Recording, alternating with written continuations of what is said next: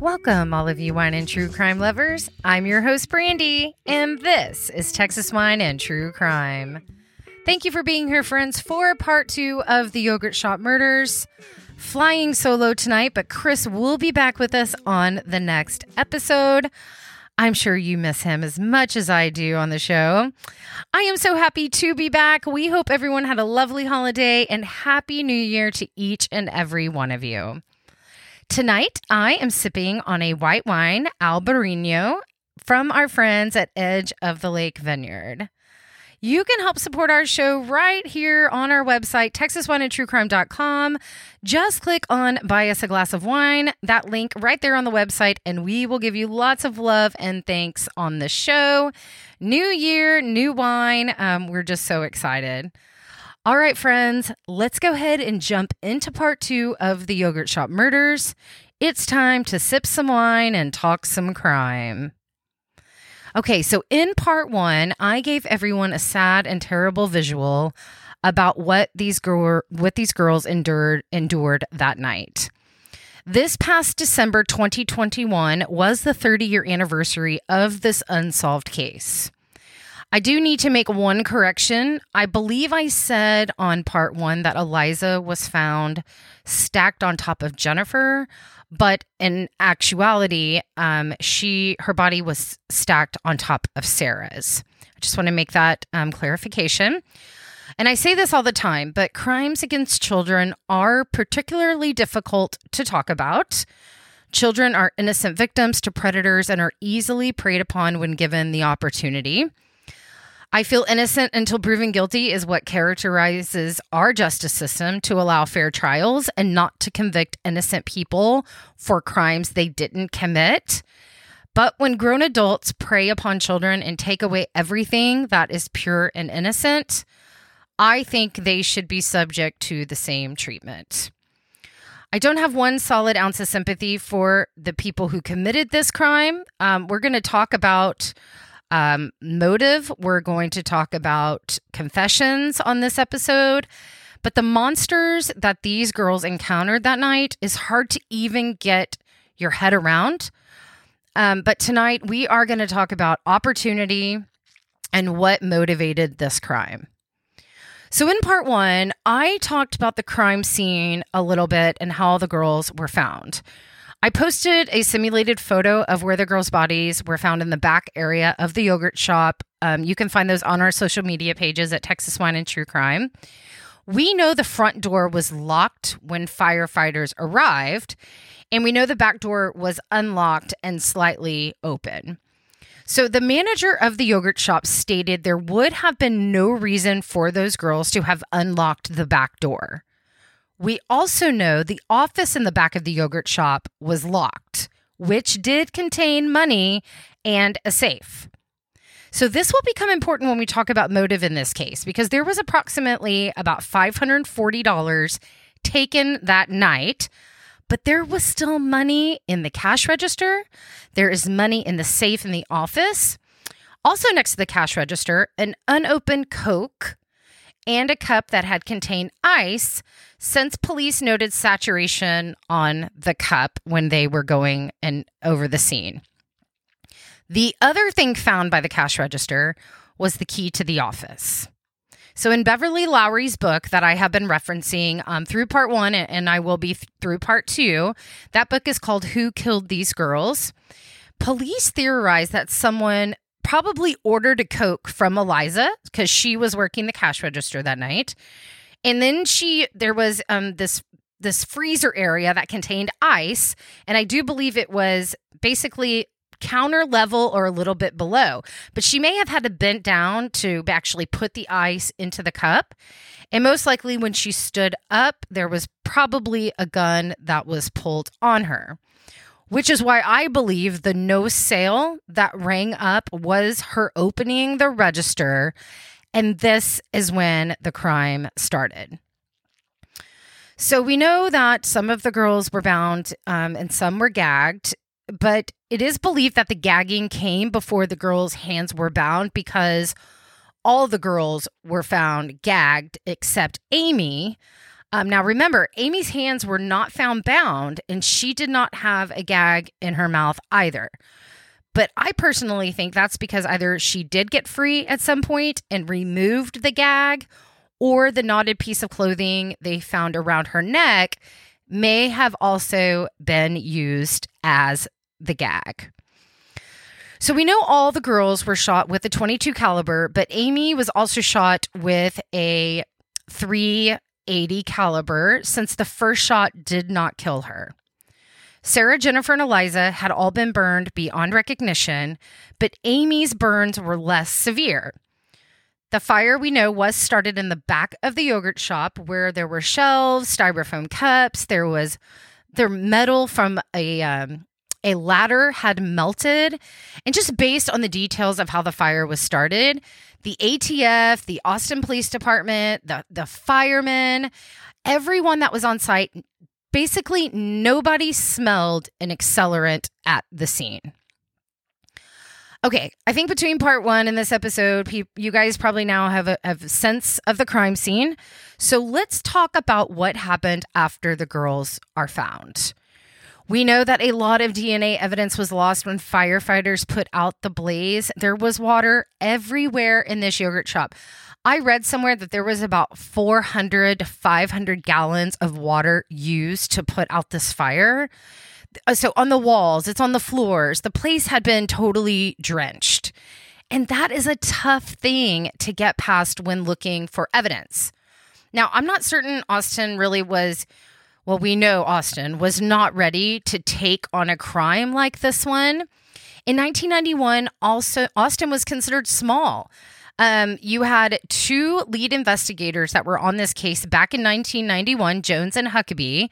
Now, remember, Jones was the only homicide investigator on basically on duty that night. I mean, they didn't have, special, different divisions in their police department that handled this and that. I mean, this was a pretty tiny police department. And, they started just pulling all the resources they could in order to comb the scene. So you have the ME's office, which stands for medical examiner. So you have them there. Now they're responsible for removing the bodies from the scene and reporting and performing the autopsies. So they also had a DNA task force, but guys, this is 1991. So fingerprints is really all they are familiar with at this time. You have the Austin Police Department collecting evidence, and you have a bunch of people stepping over each other, trying to coordinate efforts to solve this horrible crime. But here's the issue. There is no log being kept of who's entering and exiting the building. People are not wearing anything protective over their shoes to preserve evidence, and they're trampling through the crime scene. The back lock on the back door, which is believed to be the exit that the perps used to leave the shop, has never been located, and the lock was changed the day after the murders. You have a very chaotic scene, and understandably, the Austin PD needed all the help they could get. But inexperience of dealing with an arson homicide definitely left holes in the investigation. Sorry, I needed a little sippy sip. In Beverly Lowry's book on this case, she has a list of facts about the case that police at the time were trying to hold back from the public. Now, this list would change over time since word was spreading. People were coming up with their own assumptions of what happened to the girls. But here are some of those facts.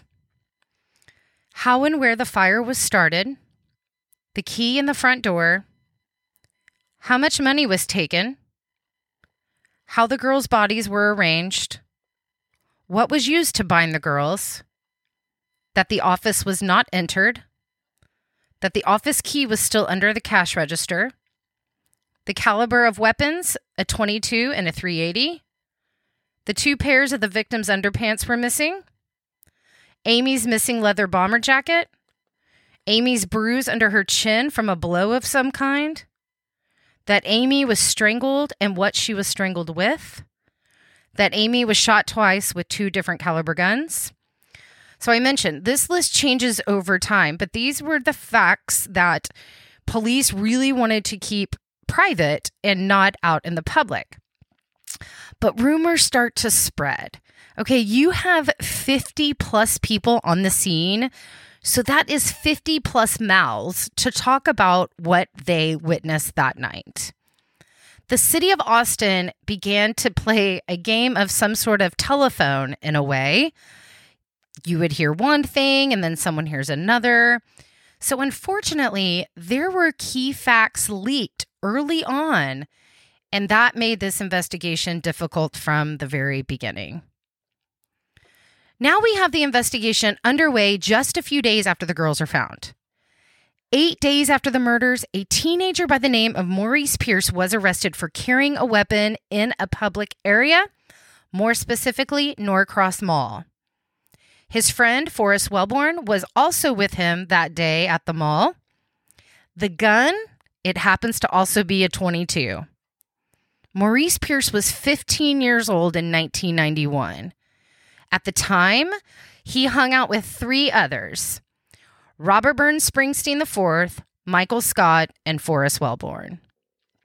Because the weapon found on Maurice was a .22, and it's the same caliber used in the murders, Maurice was under suspicion. All right, I'm going to lay this out for everyone. Maurice Pierce and Forrest Wellborn are brought into the police station for questioning. Okay, they're caught with this gun in the mall. Police bring them in. So false confessions and stories are nothing new, right? We hear it all the time. Why do people confess and say things that are completely untrue when they know, in fact, they are innocent? Why would anyone confess to something they didn't do, specifically something of a crime of this caliber? But it happens a lot. In fact, we know it happens a lot because just this case alone, we have over 50 confessions by different people, over 50 confessions in this case. Maurice tells the investigator that not only was the .22 he was carrying involved in the yogurt shop murders, but that he gave Forrest Wellborn the .22 that night around 10:30 p.m., and that Forrest went off with a group of skinheads and came back with scratches on him and smelled like hairspray. So again, hairspray, fire. The fire was, this is a 15-year-old kid, okay? And the only reason I think he made these statements was to get out of the gun charge. Almost to put, I can't explain it. And I'm going to have a psychotherapist on the show this year to really talk about these sort of things. But this statement was not true. This story just made no sense. So when asked who he was with on the day of the murders besides Forrest Wellborn, he gives the names of Michael Scott and Robert Springsteen. On the same weekend of the murders, Maurice tells the police he stole a Nissan Pathfinder and took these 3 friends on a joyride to San Antonio. They all were questioned, but these kids were truants. They were all truants when it came to attending school. Their memories were fuzzy. These are kids. They skip school. They go to bowling alleys. They go to the mall. They smoke pot. They just don't really have a care in the world except just being kids and just sort of, just doing nothing. And police, it gets kind of crazy. They go as far as wiring Maurice up. They decide to wire him up and try to catch Forrest on tape confessing to the murders. So I want to read a little bit of kind of how this went based on the actual recording of what Maurice said to Forrest when he's basically trying to get him to say, yeah, I did it. So here it goes. He gets wired up. He goes to pick up Forrest from his house. And the first thing Maurice asks him was, "Where's your hair?" And he says, "Huh? What happened to your hair?" Well, he says, "Well, my dad decided he was going to cut it." So Maurice began then pounding away at him. "What did you actually do that night, that Friday?" And Forrest says, "Pardon?" And Maurice says, that Friday when the girls were dead. And Forrest says, huh? And Maurice says, and you said you wanted to use a gun. Forrest says, when I wanted to use a gun? ? So guys, this went on and on for 5, 10, 15 minutes. And then finally, Maurice starts to get frustrated. And he says, you said that you wanted to use the gun and that you had killed the girls. And Forrest says, man, I was only playing. I was joking.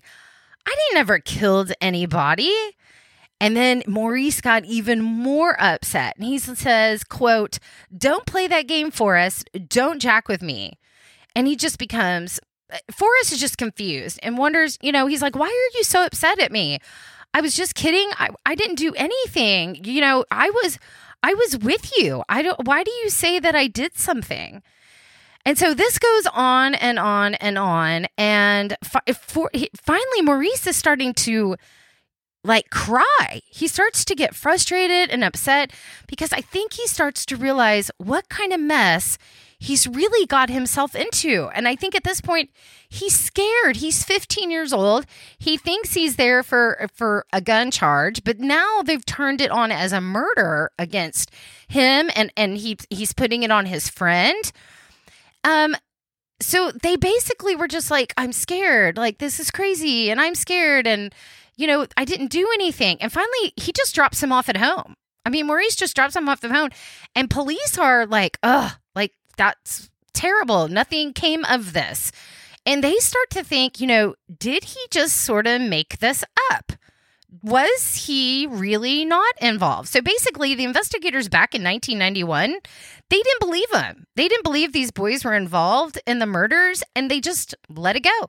They filed their statements away, and what conversations they had with them. And that was it. So in 1991, Austin's population was only about 500,000 people. Austin PD had never dealt with a crime like this before. But guys, just 4 weeks after the yogurt shop murders, Austin had another crime on their hands. 4 days after Christmas, 28-year-old Colleen Reed pulls into an Austin car wash around 9 p.m. She is the only person at the car wash. A few minutes after arriving, two brothers hear a scream coming from the direction of the car wash. They see a car speed off in the wrong direction, and they decide to head over and check it out. When they arrive, all they see is Reed's car, but Colleen is nowhere to be found. They immediately contact police. So Kenneth McDuff and Alva Worley kidnapped, raped, tortured, and murdered Colleen Reed. Worley ended up pleading guilty and was handed a 40-year sentence for his involvement in this crime. And McDuff would actually remain free for 2 more years. He wasn't caught until 1993, and he was arrested then.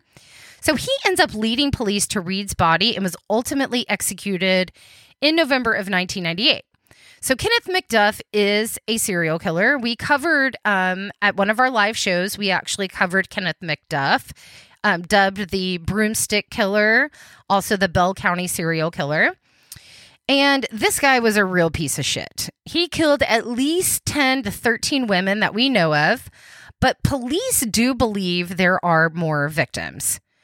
This guy was given the death penalty, y'all. He was given the death penalty for one of his crimes, but when the death penalty was overturned, he was able to eventually get out of prison. So he would go on to kill more people after being released, including the kidnapping, rape, and torture of Colleen Reed. Kenneth McDuff is responsible for murders all over Texas. More specifically, he confesses to the yogurt shop murders on the day of his execution. Now, before the confession on that day, he had denied being involved in the crime. He was clearly in the Austin area in December of 1991, but he told authorities that he would have been proud to admit that he was responsible for brutally murdering 4 teenage girls. But he says, it wasn't me. Kenneth McDuff's confession is just one of dozens over the years in this case. A confession in 1992 by 2 Mexican nationals. Mexican authorities investigated. That was soon disputed and finally ruled false. But Kenneth McDuff confesses to this on the day of his execution. But There's nothing connecting him. They do know he was in the Austin area. And is he capable of a crime like this? Absolutely, based on all of his other crimes.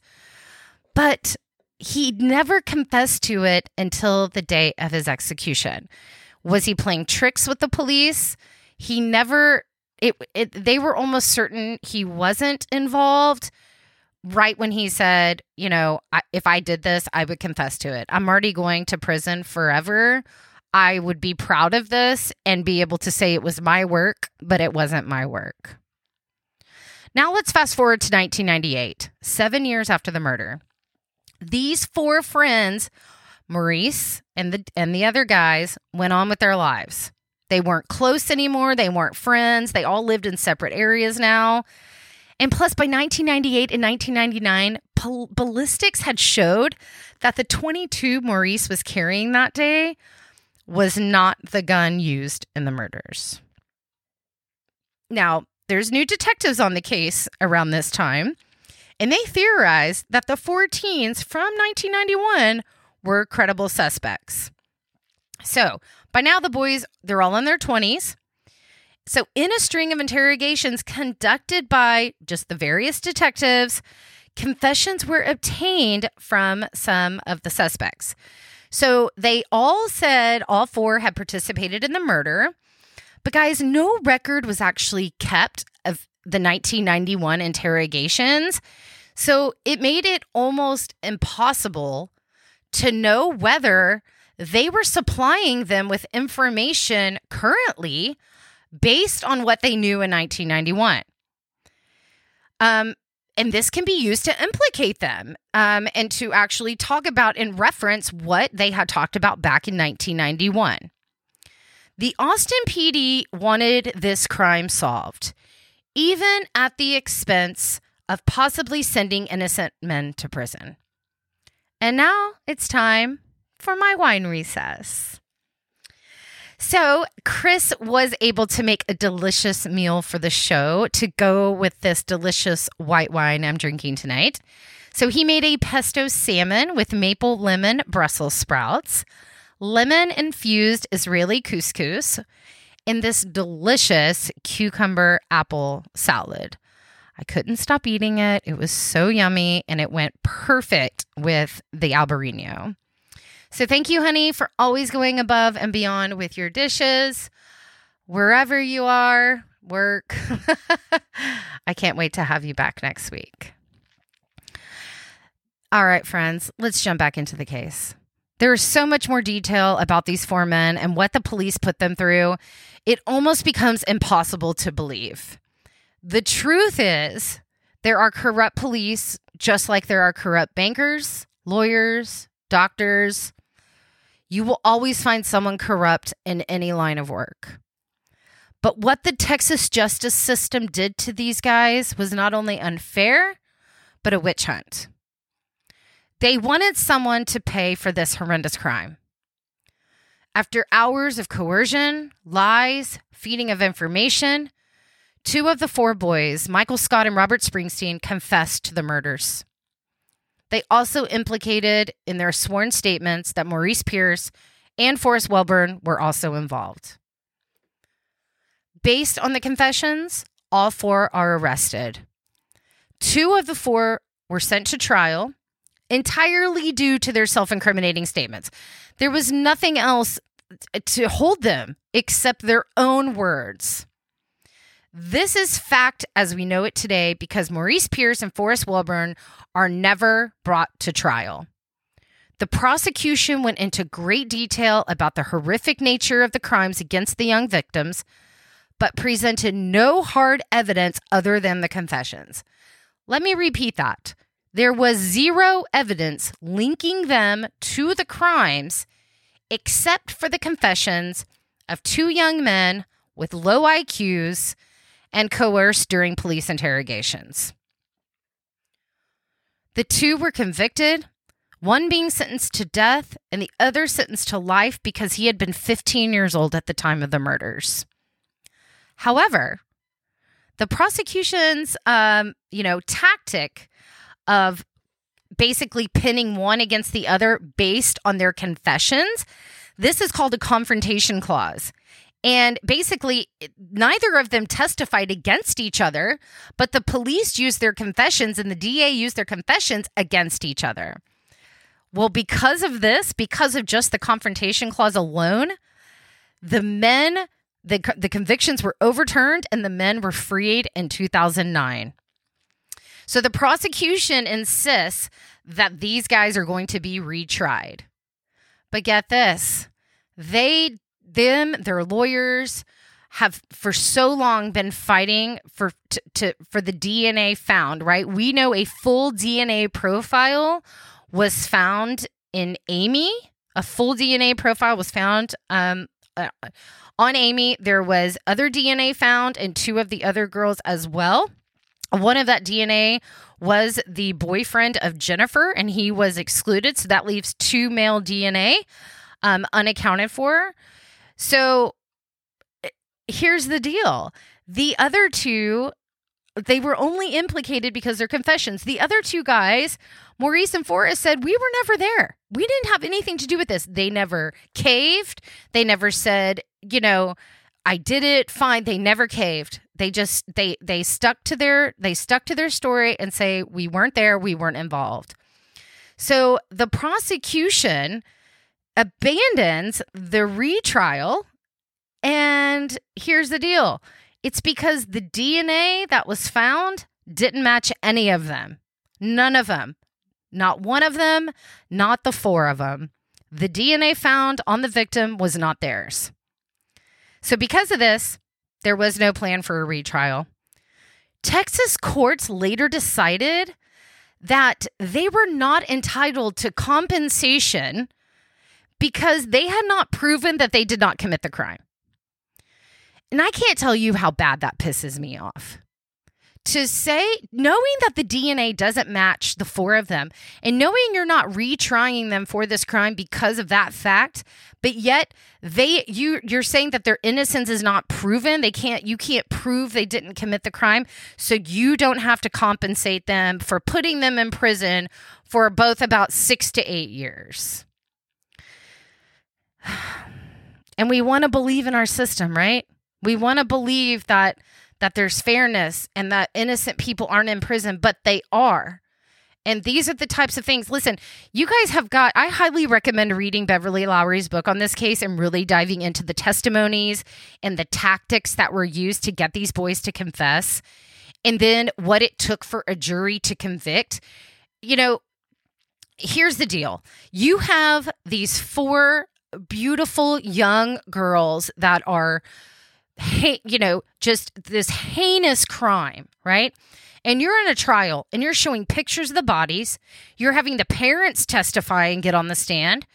There was some bad stuff that came out of these boys' mouths. Now, I'm not saying, again, they used their own words, right? And some of the things they said, it was hard for the jury to get past, right? When you hear that, but you then again, you're like, what were they fed? What information were they fed? And, but it was clear that even with their confessions, there were so many things wrong, so many details wrong. They one of them said, we stabbed one of them. Well, they weren't stabbed. They were killed by gunshot wounds and Amy had been strangled. Yet they pushed and they pushed until they got these poor guys to say what they wanted them to say. So you have a jury, looking at these pictures of these girls, coming and, these confessions of these guys, but there is no solid evidence linking them to this crime. Several years later, Maurice Pierce was shot and killed after an interaction with police. His family believes he didn't trust the police after everything he had been through, and he just snapped. There have been no other arrests in this case, but there was a key piece of evidence found in 2017, and this I'm going to reference is by USA Today. The FBI could hold the key to solving one of the most notorious cold cases in Texas history, but the federal agency won't release the information because of privacy concerns. It became frustrating for investigators, devastated family members, and has now put Austin back into the spotlight of growing national debate over the case of family tree forensics. So basically, what they have found is that all they've done is ask for help, right? Bob Ayers, Amy's father, Amy was 13 years old when she was 13 years old. She was the youngest victim. And he says, and now we've had something and we can't get it. So a single strand of DNA collected from the victim in the 1991 slaying, basically, they found a match in a single suspect that could point to that person's male lineage. Austin police in 2017 matched the sample to one the FBI uploaded into a public research database operated by the University of Central Florida. So this starts to begin a years-long battle, Austin PD against the FBI, and and basically the FBI is concerned about unconstitutional overreach. And we're going to talk about that in a second because genealogy trees, 23andMe, there's different rules around you submitting your DNA and what remains private. So some law enforcement officials might argue that using partial DNA could help them identify suspects in these types of hard-to-solve cases. But then you have other people that are skeptical and argue that practice unfairly casts basically doubt. And you have a large group of family members, and basically they're probably not involved in the crime, and so you can't really base it basically you can't use the DNA to track down an individual. It comes as a group. So basically what the FBI says is we can list it in an anonymous format such as the university database, but that federal law prohibits such samples to be traced to individuals. Now, they also believe that the number of men sharing the same male-only genetic profile could be in the thousands, and basically that Austin is overstating the significance of this finding. Okay, but we know that this type of DNA, which is called Y-STR, Y-STR, some people say Y-STAR, Y-STR, but this type of DNA, it's been used to solve really high-profile crimes across the country. We know that the Boston Strangler, it helped with that case. That confirmed that DeSalvo was the Boston Strangler. But advocates of family DNA say police are merely using the latest available science to solve cases that are sometimes decades old, involve serial offenders, and when others investigate strategies or they come up just with nothing, that this is a great way to help police solve these crimes. But here's the deal. I got on a few of these websites just to read and research a little bit myself. So those genealogy, ancestry, 23andMe, places where you can voluntarily submit your DNA. It even says on their website, they do everything possible to protect the identity of those voluntarily submitting their DNA. Not only do they do not share any of that information with public companies, public entities, but they also protect their identity from law enforcement. Now, guys, it states this on their website that they do everything they possibly can to avoid and to not have law enforcement tracking down people that have voluntarily submitted their DNA. Now, there's a lot of controversy around this. And one question is, where does the privacy, and that's why I wish Chris would have been on this episode, because I know he deals with HIPAA a lot at the hospital, and things you can disclose about someone and things you can't disclose about someone's health and what, what's going on with them. But when does privacy become, should it always be that way, right? Should the DNA be private if it's voluntarily given? But what if it can solve a case like this? Should there be some stipulation that if there is a match, if there is something like this where it can help authorities solve a case like this, a terrible crime, 30 years now unsolved, should there be, and now the FBI is able to access this information, should there be stipulations? Should there be any Should there be laws around this? I'm interested to hear what you guys think, because this is, believe it or not, a controversy. You're submitting your DNA. They're promising not to give it to anyone, including law enforcement, including even if it can solve a case like this. They're not budging. So I'd really like to hear your take, you guys' take on how you feel about this. Okay, I want to give my take on this case, and I want to talk about possible theories. I have two specifically that I want to discuss.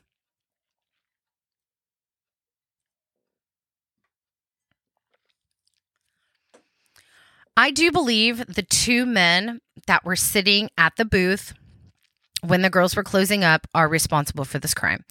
Please, if you haven't listened to part one, please go listen to part one. I didn't want to spend too much time summarizing it, but if you listen to this one, it will make a lot more sense. So again, I do believe that the two men that were seen sitting at the booth by the couple that was the last to leave when the girls were closing are responsible for this crime. A part of me feels like they were either familiar with the closing duties, or they intentionally wanted to be the last ones in the shop and just got lucky that the girls closed the door and locked it behind the last couple to leave, and that was a part of their duty. I do believe the fidgety man in the jacket that I mentioned in part one, that was allowing people to go ahead of him in line and ask to use the restroom, was involved in this crime. He was so arrogantly asking Daryl Croft. Now, Daryl Croft is the one who owned the security company. His car was parked outside. A security car, you have the lights on top. And so if you listen to part one, he's basically asking him, what are you? Are you a cop? Are you security? And, what are you? So that's pretty arrogant to me. I feel like a kid in their 20s, which Daryl Croft believed he was in his 20s, maybe early 30s, was, it's a little ballsy to be talking to a total stranger in that manner. I believe what was taking him so long to come out of the restroom, remember Daryl Croft said he waited a while, because he saw the guy go back into the bathroom. He was a little concerned that the girls were there.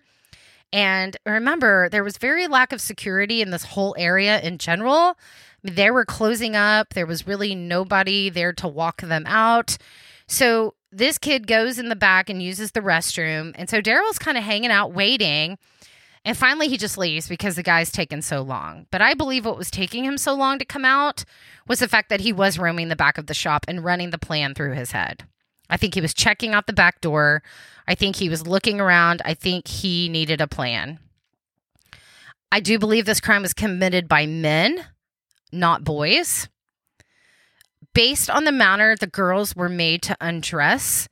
Now, there were only slight, basically cuts in their clothes, but nothing that was forcible, almost like torture or, just antagonizing the victims. But so they voluntarily undressed because their clothes were not inside out. They were all, correct. And then they were folded. And then they put their shoes against the wall. A camo jacket is described by one of the witnesses that possibly one of the perps was wearing. I strongly believe that one or both of the perpetrators has a military background. I felt this when I was researching this about the clothes, about the shoes against the wall, how everything was so neatly stacked. To me, that's control and someone possibly with a military background. I want to reference a few things we know about the youngest victim, which was 13-year-old Amy Ayers. And this is what I had talked about earlier with some of the facts that the police were trying to keep away from the public. And this will lead into my second possible theory in just a minute, but I want to just make note of a few things. Amy's missing leather bomber jacket, Amy's bruise under her chin from a blow of some kind, that Amy was strangled and what she was strangled with, that Amy was shot twice with 2 different caliber guns. And I want to say this because Amy was 13 years old. And I kind of feel like at 13, she not only was scared, terrified, watching what's actually going on.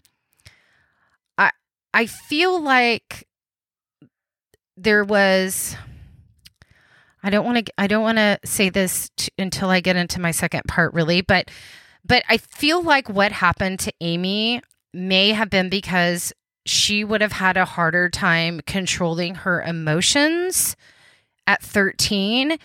And maybe, Eliza and Jennifer and Sarah just might have been a little better of controlling their emotions. And maybe someone Amy's age at 13 was just so scared and just had a very hard time, I don't even want to say remaining calm, but I want to say she may have been giving the perps a harder time. And this will go into my second possible theory in just a minute. But the stealing of the bomber jacket, I don't know exactly what this bomber jacket looked like. And I know they always want to take something, you have this sometimes where the perpetrators will take something from the crime scene. We know 2 of the girls' underwear were taken. They were not found. And so was Amy's bomber jacket. So I'm curious, was it a item of just remembrance of the crime that they had committed? Was it because they were going to give it to someone else? We see that sometimes too, where perpetrators will steal jewelry and give it to their wives or give it to their kids. Happens all the time. And, did this person possibly, it's hard to think this and hard to get your mind around this, but could the perpetrators have had a daughter around Amy's age or someone that they knew that was younger or would have fit in the jacket? Again, I don't know, but I think there is a reason they took why take the jacket? Why not take more underwear? Sexually motivated crimes, which we're going to talk about. Robbery has always been theorized to be the motive in this crime, but I actually think this was a sexually motivated crime.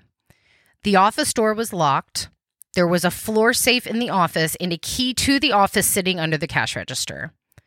They never wanted or asked to access the office. We know this because these girls would have given them anything they wanted to make it all stop. If theory 1 is correct, I think they were not expecting Sarah and Amy to be there. I believe Eliza and Jennifer would have been the intended targets since they were both working at the yogurt shop and they were both around 17 years old. But these sick pieces of shit moved all the girls to the back of the shop and got them all under control. And like I mentioned, I think Amy, at just 13 years old, was probably just beside herself, scared to death. And this could have been the reason they had tied the knot, the piece of cloth around her neck. That could have been possibly used as a gag and some sort of to keep her under control and quiet, which is why I believe she was also strangled with the knotted material.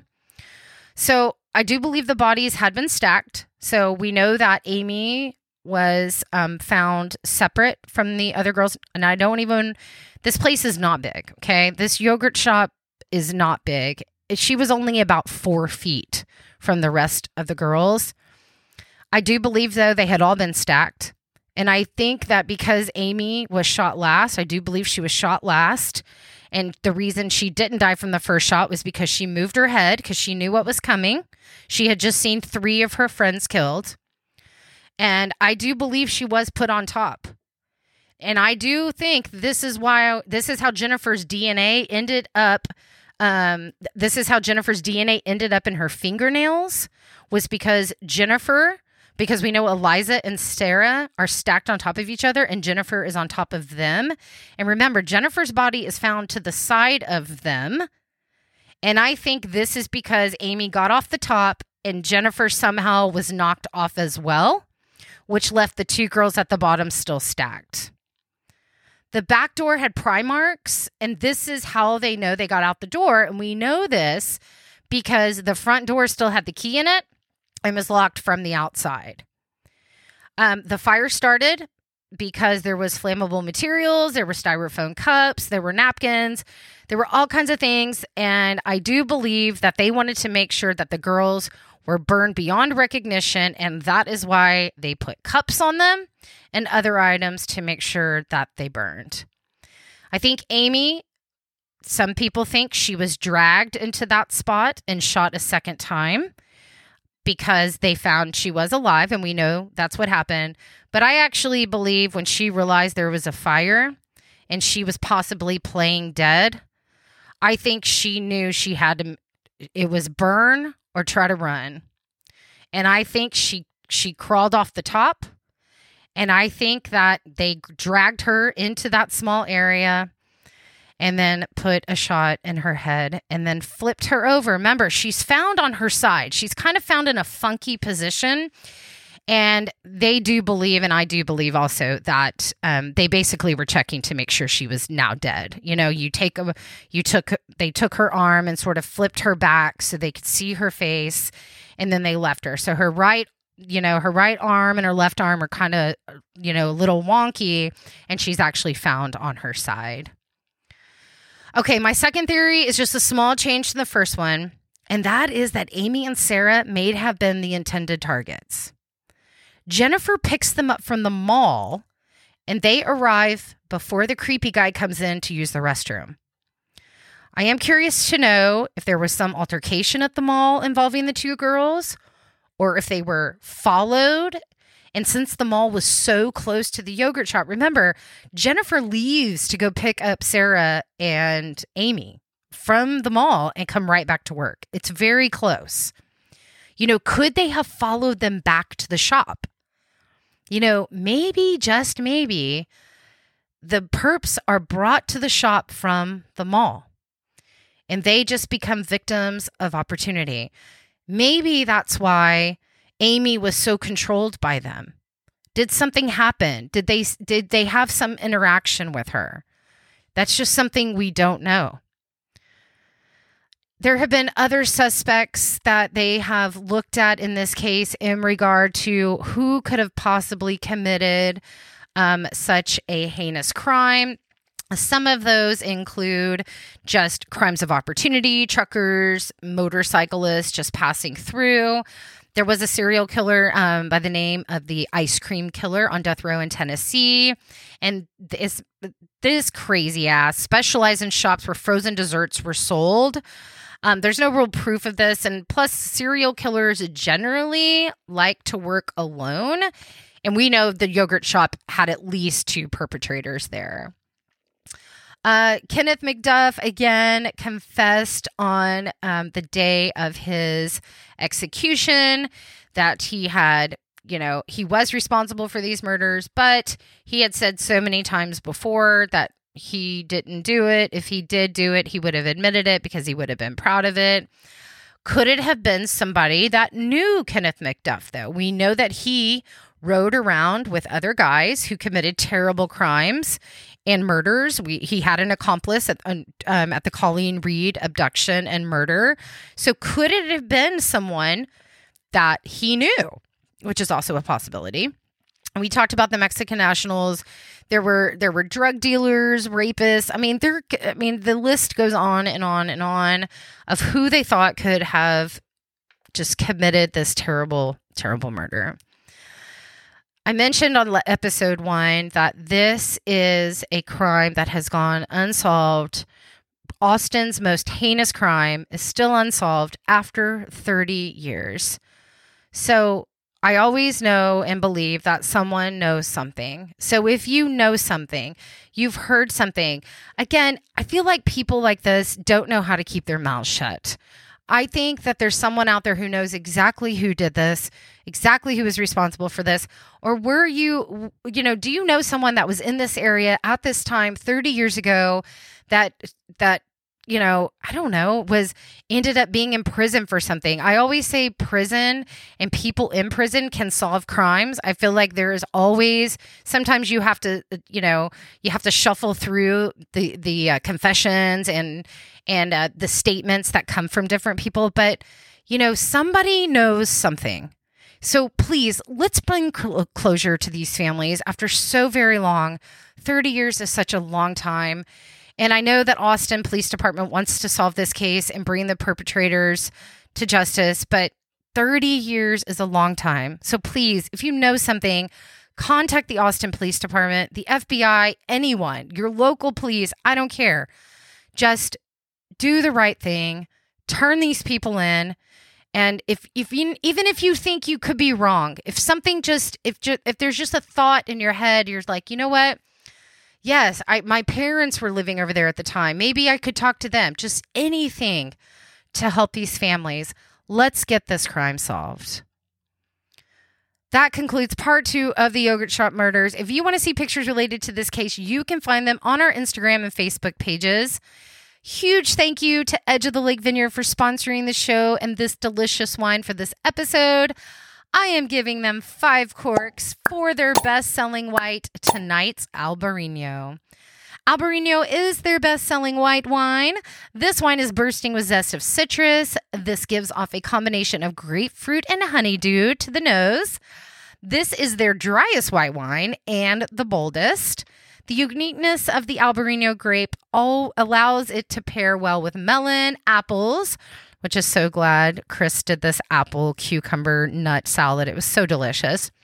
And don't forget the soft cheeses, while also going great with salty cured meats. This wine was awarded Best in Class Texas White in the Texas International Wine Competition. And guys, we have a bonus for all of you listeners out there. If you go visit our friends at Edge of the Lake Vineyard and mention the show, they will give you a free wine tasting. Oh, you can't beat that. And guys, I cannot wait to go out and visit them, but I have seen pictures and it is gorgeous. Y'all have to go check it out. They have great wine. They are great people. You can't beat that, friends. So go visit our friends at Edge of the Lake Vineyard and tell them your friends from Texas Wine and True Crime sent you. So instead of an organization today, I want to talk about just the new year. The last couple of years have been really tough for a lot of people, and we have now entered 2022 with some uncertainties walking into the year. But one thing we can all do is be the best version of ourselves. Give your time, give your money, give your positive energy, create and set the intentions for this year that will make you become a better person. Nobody is perfect. We all can be better. We all can be wiser, and we all can learn to love more. So I wish each of you nothing but good vibes in this new year and hope you will always strive to be the best version of you. Until next time, friends. Stay safe, have fun, and cheers to next time.